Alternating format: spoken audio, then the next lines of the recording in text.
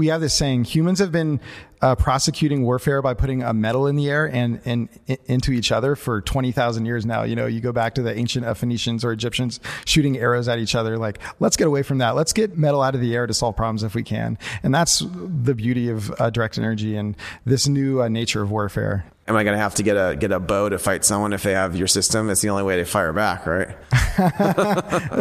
Exactly. So all the electronic stuff will break. They're going to be. We say that all the time. Our goal is to reduce the adversary to the dark ages.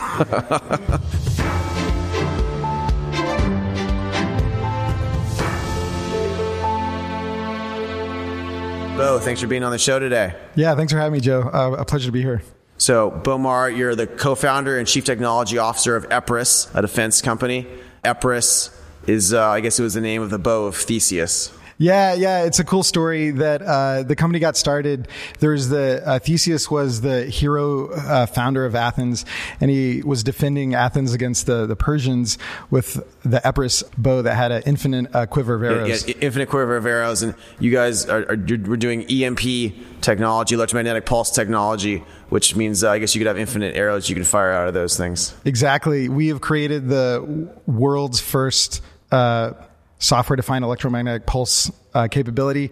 And so that's the beauty of it. Yeah, you get infinite ammo, essentially. So tell us a little bit about yourself and your background. What led you to co-found Epirus? Yeah, so just a little bit about me. I was always big into circuits and software and technologies. Got my PhD at Georgia Tech. And you were a D1 athlete at Duke. So you're a D1 athlete who was into circuits. Yeah, a rare combination probably there. Yeah. I kind of found a commonality though. Like, you got to bulldog circuits. Like, you have to really, it's hardware's more difficult sometimes. So you have to really kind of be a persistent. And the same thing with football. To make a D1 football team, you just got to grind. You got to work hard. So I found a lot of similarities actually between football and deep technology. And what were you doing with circuits before you were doing Epirus? Yeah, so at Georgia Tech we were building silicon neurons. So the thesis was we worked on the DARPA Synapse program, where the idea is if you build neurons out of silicon that work much more like the brain, you can operate much more efficiently than like what you can on a GPU. So then from there, went to IBM, worked on Watson. So I was on the chip team that built the chips for Watson. That was just a great experience. Ended up there, and then I've always thought, and I think very similar to some of your thoughts, Joe, that I share like this strong passion for defense. So I wanted to help out. And so I went to Raytheon to work in the aerospace and defense. So it's important to you that America is strong. You believe in defending America. And a lot of people attack what our DoD does. Like overall, you're optimistic it's better for the world if America is stronger. Yeah, super, super optimistic, Joe. I think this saying I like to use is like, I read this article once in the Wall Street Journal that was like, hey, all of our PhDs are going to help people click ads more, which is great. That serves a really important part of the economy. But like, let's get some of our PhDs and some of our best engineers working on really hard problems too, like in the defense industry.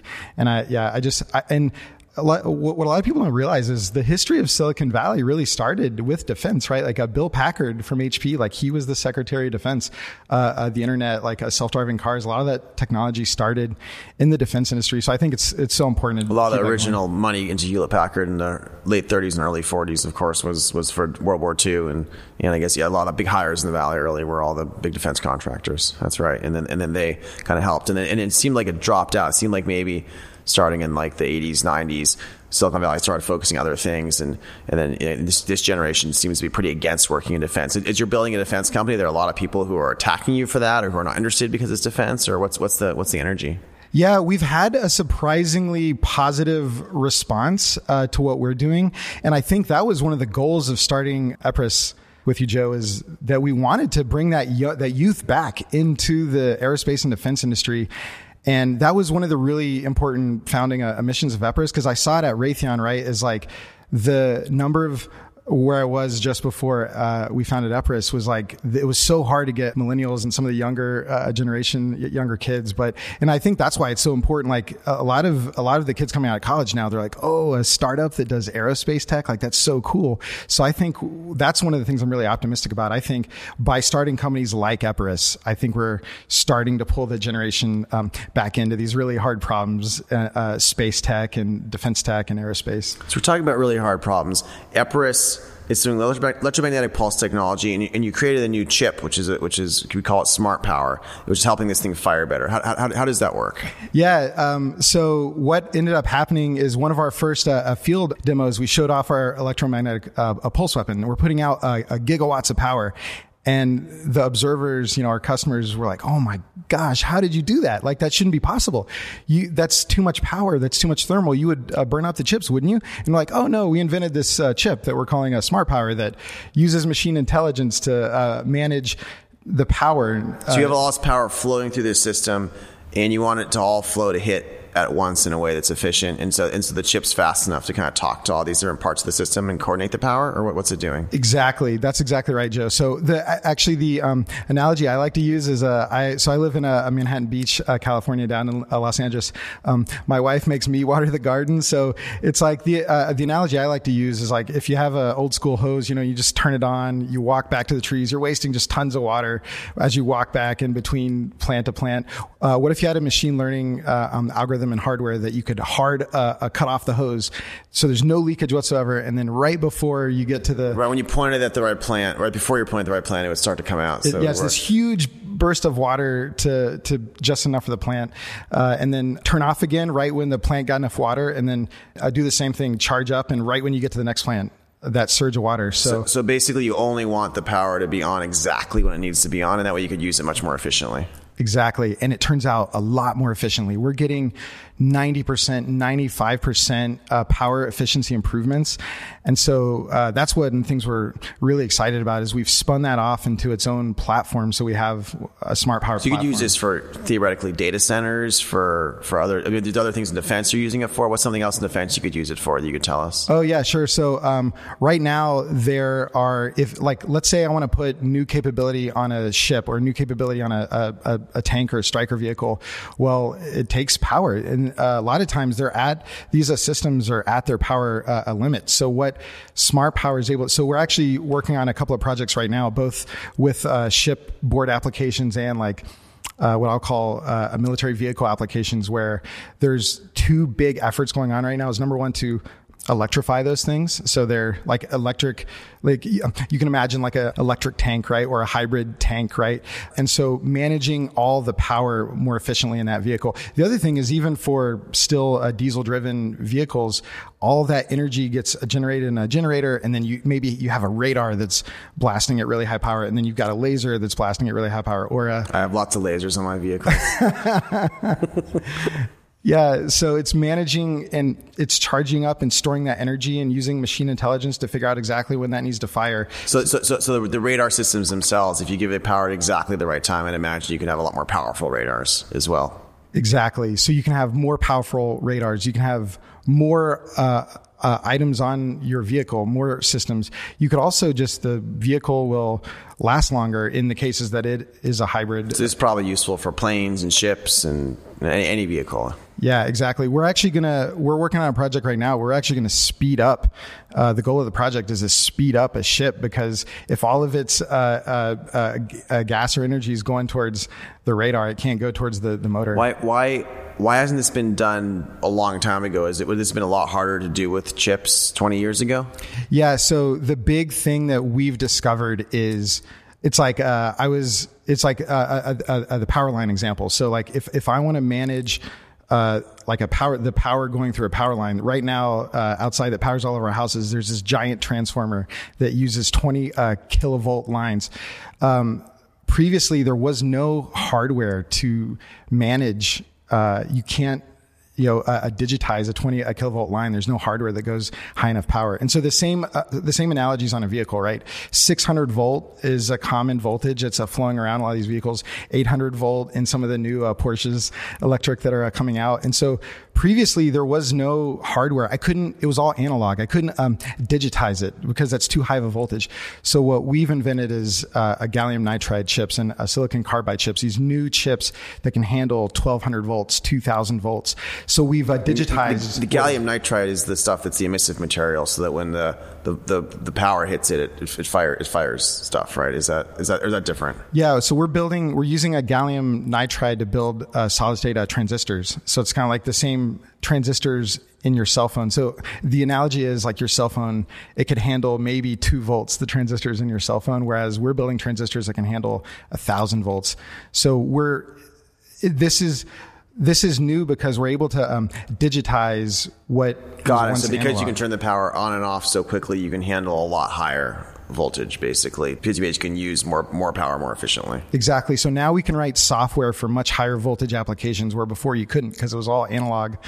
So there's only so much power. So if you're using the power more efficiently, you're using it really quickly with higher voltage. Basically, higher voltage lets you use more power in less time. Is that part of it? Yeah, exactly. It's like now that we can digitize a power system, we can slice it up into like 10 nanosecond time slices. So you find all these opportunities to save power. If you can break something up into little tiny slices. You should have to go back to high school here. We have the P equals IV. Most of our listeners probably don't know. So it's just very, very, very basic. So the way I think of it is the currents, like, the amount of electrons flowing through, and the voltage is kind of like the speed at which they're flowing. It's the delta between it, but which creates the speed. And so because you have more accurate use of turning on and off power more accurately, you basically deal with higher voltage systems because you're using it more efficiently. Exactly. And you hit the nail on the head, Joe. Like, and the higher voltage we go, the more efficient it gets, it turns out. And so we published interesting. So much higher voltage lets you be much more precise in how you're using it. Exactly. And so what's really exciting is we've published a peer-reviewed journal article in December 2020 on a law. We've discovered, we believe we've discovered a law that the power density of these transistors, it's doubling about every 18 months. We plotted all the data back to like the 1990s. And sure enough, it's very similar to Moore's law, where the chips, Moore's law says that chips are... Is this going to be more dangerous? Are you going to kill yourself by touching these systems more easily if the voltage is that high? No, that's the great part about digital systems. Because I can digitize it, I can switch it off in a nanosecond. So we actually have current controls in our system. So in our directed energy system, Leonidas, it's very, very safe for the operator because we have all these controls that it senses. So what is Leonidas, and what's Leonidas named after? Oh yeah, so we named Leonidas after the great story of the 300 at Thermopylae. He was the Greek leader at Thermopylae. He was the Greek leader at Thermopylae. We kind of Western civilization Greek theme going on here. Yeah, we sure do. And so Leonidas, it's the one of the EMP systems you've built. So what does it do? Yeah, so basically what it does is it creates an electromagnetic pulse that's in a very well-defined beam. So this is like a cone of microwave radiation. Exactly. So and this microwave radiation, it doesn't hurt people. Exactly. It's safe for people. It's very similar to. But it gives you a headache, maybe, or not really. It's very similar to the cell phone radiation, right? So we've put our system through. Safety is one of our top concerns. So we've passed. You're a defense company, though. You're trying to fight things, but you also really care about safety. Yeah, it's like safety for our war fighters, keep them safe. Like that's the goal really, is like help keep our war fighters safe, get these things out to the people that are defending our security, and not just war fighters, right? I mean, we've all seen the news, like stadiums are getting, like the Major League Baseball games got delayed last year because of drones. Airports are getting delayed because of drones. So drones, one of our big concerns when we were studying this earlier is you could put a bunch of bombs on thousands of little tiny drones and fly them to a stadium, and you could probably have a terrorist attack that way. But so drones are a threat. And I guess ISIS was using drones to attack us earlier in the Middle East. They weaponize drones and they come in on positions. And I heard we had to shoot like rockets at them and stuff to take them out. Yeah, exactly, Joe. I mean, it's a really big problem. And so this cone of radiation from Leonidas can shoot down a drone. How far away can you shoot it down from? We have demonstrated beyond a visible range. Like a good story I'll tell you is when we did one of our first field tests, field demos, we had about 70 customers come, generals and so forth. It was a great event, and one of the biggest technical challenges we had to solve is we were taking down the drones so far away. I remember Lee, our CEO, he comes over to me and he wants to watch. I was like, hey, you're gonna have to use these binoculars to see the drone go down. It's going to go down so far away. And he's like, oh man, I still can't see through the binoculars. So we got a telescope. So you have a telescope to watch out. Yeah. One of the biggest technical challenges we had to do a demo for our customers was we snaked out like the longest fiber optic cable we could possibly find and put a setup way out in the field and pipe the video back to, and then we pipe some video back through drones and so forth. So that's cool. So Bo, can you describe a little bit more? What does Leonidas actually look like? Sure. So Leonidas, it can fit on the back of the truck. We're building form factors for that. We're building form factors for the top of military vehicles, as well as like a trailer mounted version of it. And so it's basically a flat panel. It's almost like you can think about it like a flat screen TV, like a big flat screen a TV. That's what a phased array does in it. So it's like you said phased array. What's a phased array? So a phased array is instead of just one antenna element, like a satellite dish, we actually have hundreds, and in some cases thousands of smaller antenna elements. And these are each emitting photons. Exactly. And so that's part of what Smart Power does is aligns them all, and they charge up all at the same time, and then they spatially combine in the air to focus the beam. So they all fire all these. So they all fire about the same time and in a coordinated way to focus the beam. Exactly. And so, yeah, you can imagine essentially a big version of a flat screen TV on a back of a trailer or back of a truck that can create these very concentrated beams of energy. That's awesome. So you're firing, and how is the microwave energy taking these things out? What's it doing? Oh, so it's creating such a high electric field strength that the voltage is high enough in the air. So it's shooting photons technically. So we're shooting photons through the air, and then once the photons hit the drone, it's creating such a strong electromagnetic field that it's creating an over voltage scenario on the electronics itself. So you're frying the electronics in the thing that you're shooting with these photons from a kilometer or however far away. Exactly. You're being careful not to say a distance. I assume maybe it's secret. Exactly. Yeah. We some of our customers are very want us to be very careful. That's about fair. Exactly I think we could be sensitive about how far away we're shooting things. And this is destroying like the system there, the electronic system. Therefore, I assume you could use it against a car or a ship or basically anything that has electronics in it. Do cars have enough electronics in it that you can stop them with this? Yeah, Joe, one thing we're really excited about is I remember when we were first starting the company, we were talking about, man, it sure would be nice to be able to stop Nefarious boats out in the water. So sure enough, we've got a great video. This was just even recently. I haven't seen this yet. Yeah, I'll have to send it to you. We have a boat motor. We bought a boat motor, running the boat motor in our chamber there, and so we've now got videos of zapping boat motors.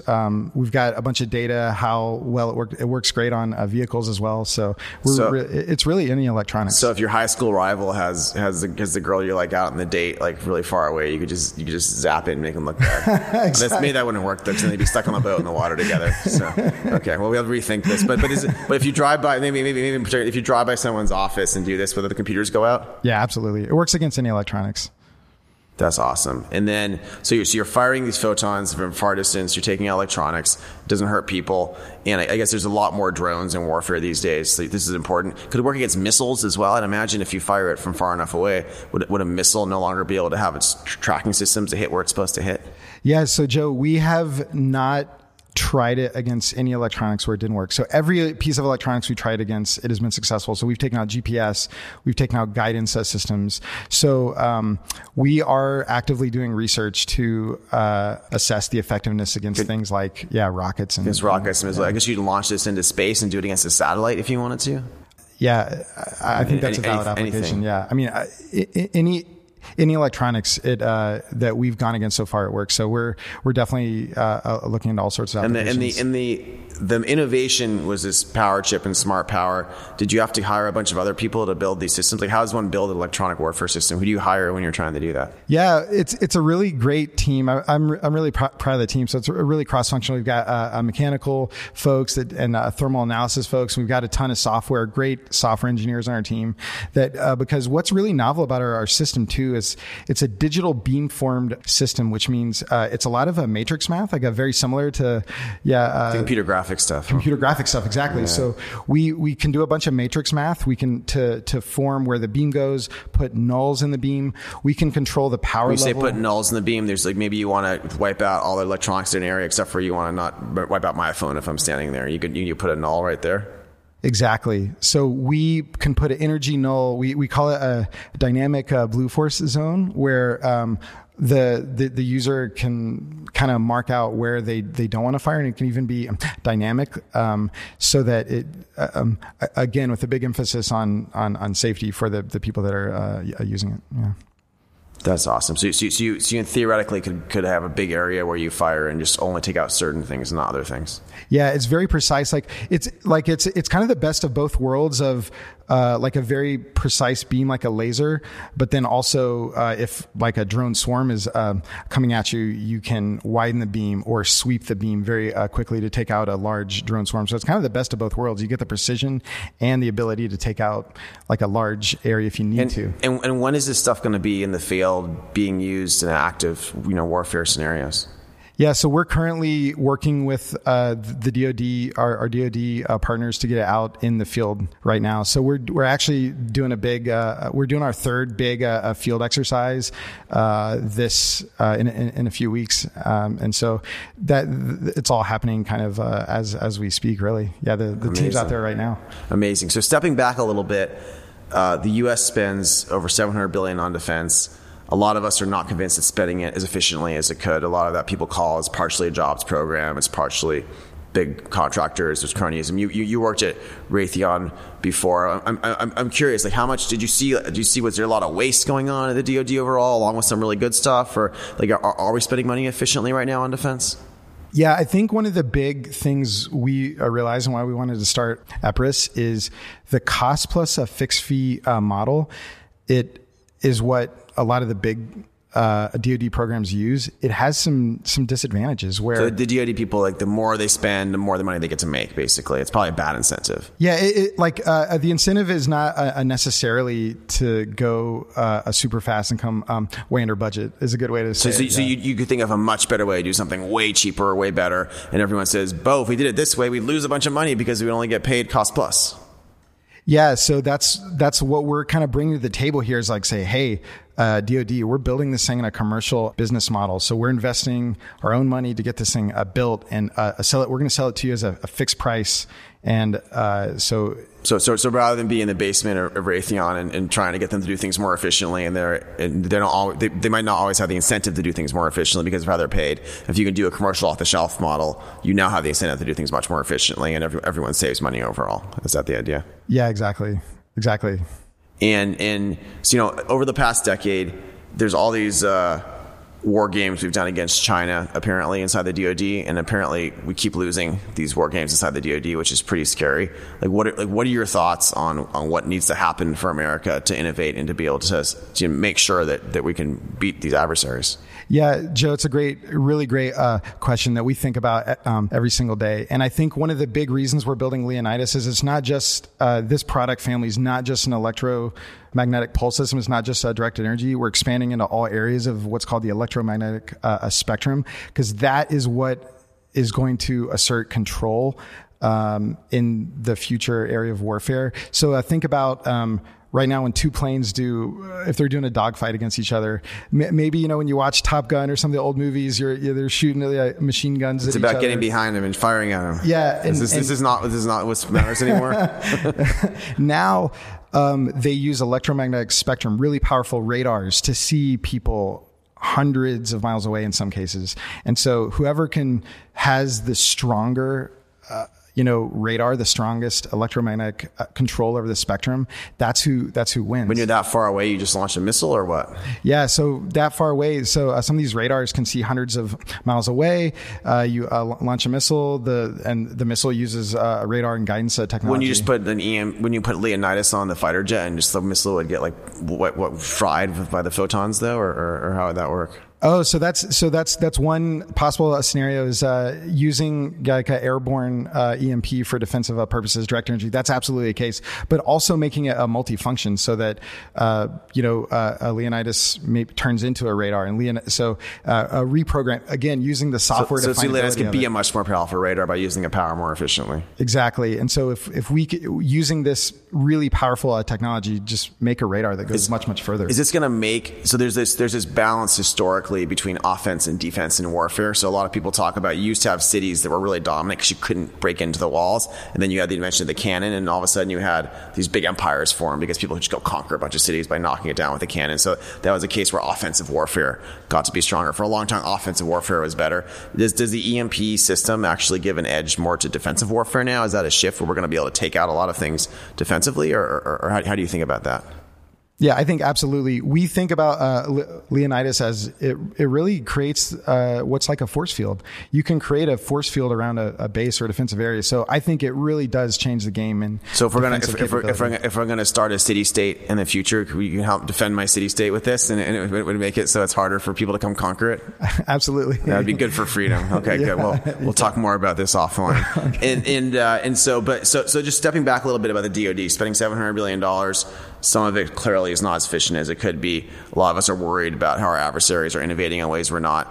You're behind now one of the most innovative technology companies in defense in our country by far. You're bringing in all this talent. Like, what do we need to do in the DoD to make sure that new innovative companies can win? Are there things about procurement we need to fix? Is there things culturally we need to fix? Like, what do you see? I mean, I've been myself pleasantly surprised that a lot of generals are starting to realize that the legacy primes, the old big defense companies, they're not really performing as well as we need them to. It's so obvious that even like all the generals are realizing it pretty clearly, or at least a lot of them are. So what do we need to shift now in terms of how the DoD works to make sure we can bring in good innovation? Yeah, I think speeding up their procurement timelines, because I think what we're showing, companies like Epirus are showing, yeah, we can build a direct energy system in 9 months. And that's how long it took us to get to first prototype from concept, 9 months. And so if the acquisition cycle is 3 years or something, that's a big mismatch with how fast we can develop technology. So I think getting the acquisition cycle to match how fast we can build these technologies is one of the keys. And then it sounds like you think more off the shelf, less cost plus in terms of how they do things is important. Yeah, I think so. I think that's a really, because like we talked about, it gives everyone the right incentive. It gives the company the incentive to deliver fast and wring costs out, and it also protects the taxpayer as well. So in building Epirus, you're having to attract the best and brightest from the defense world, from different parts of the technology world. What's the culture like internally, and what are you trying to focus on there for the culture?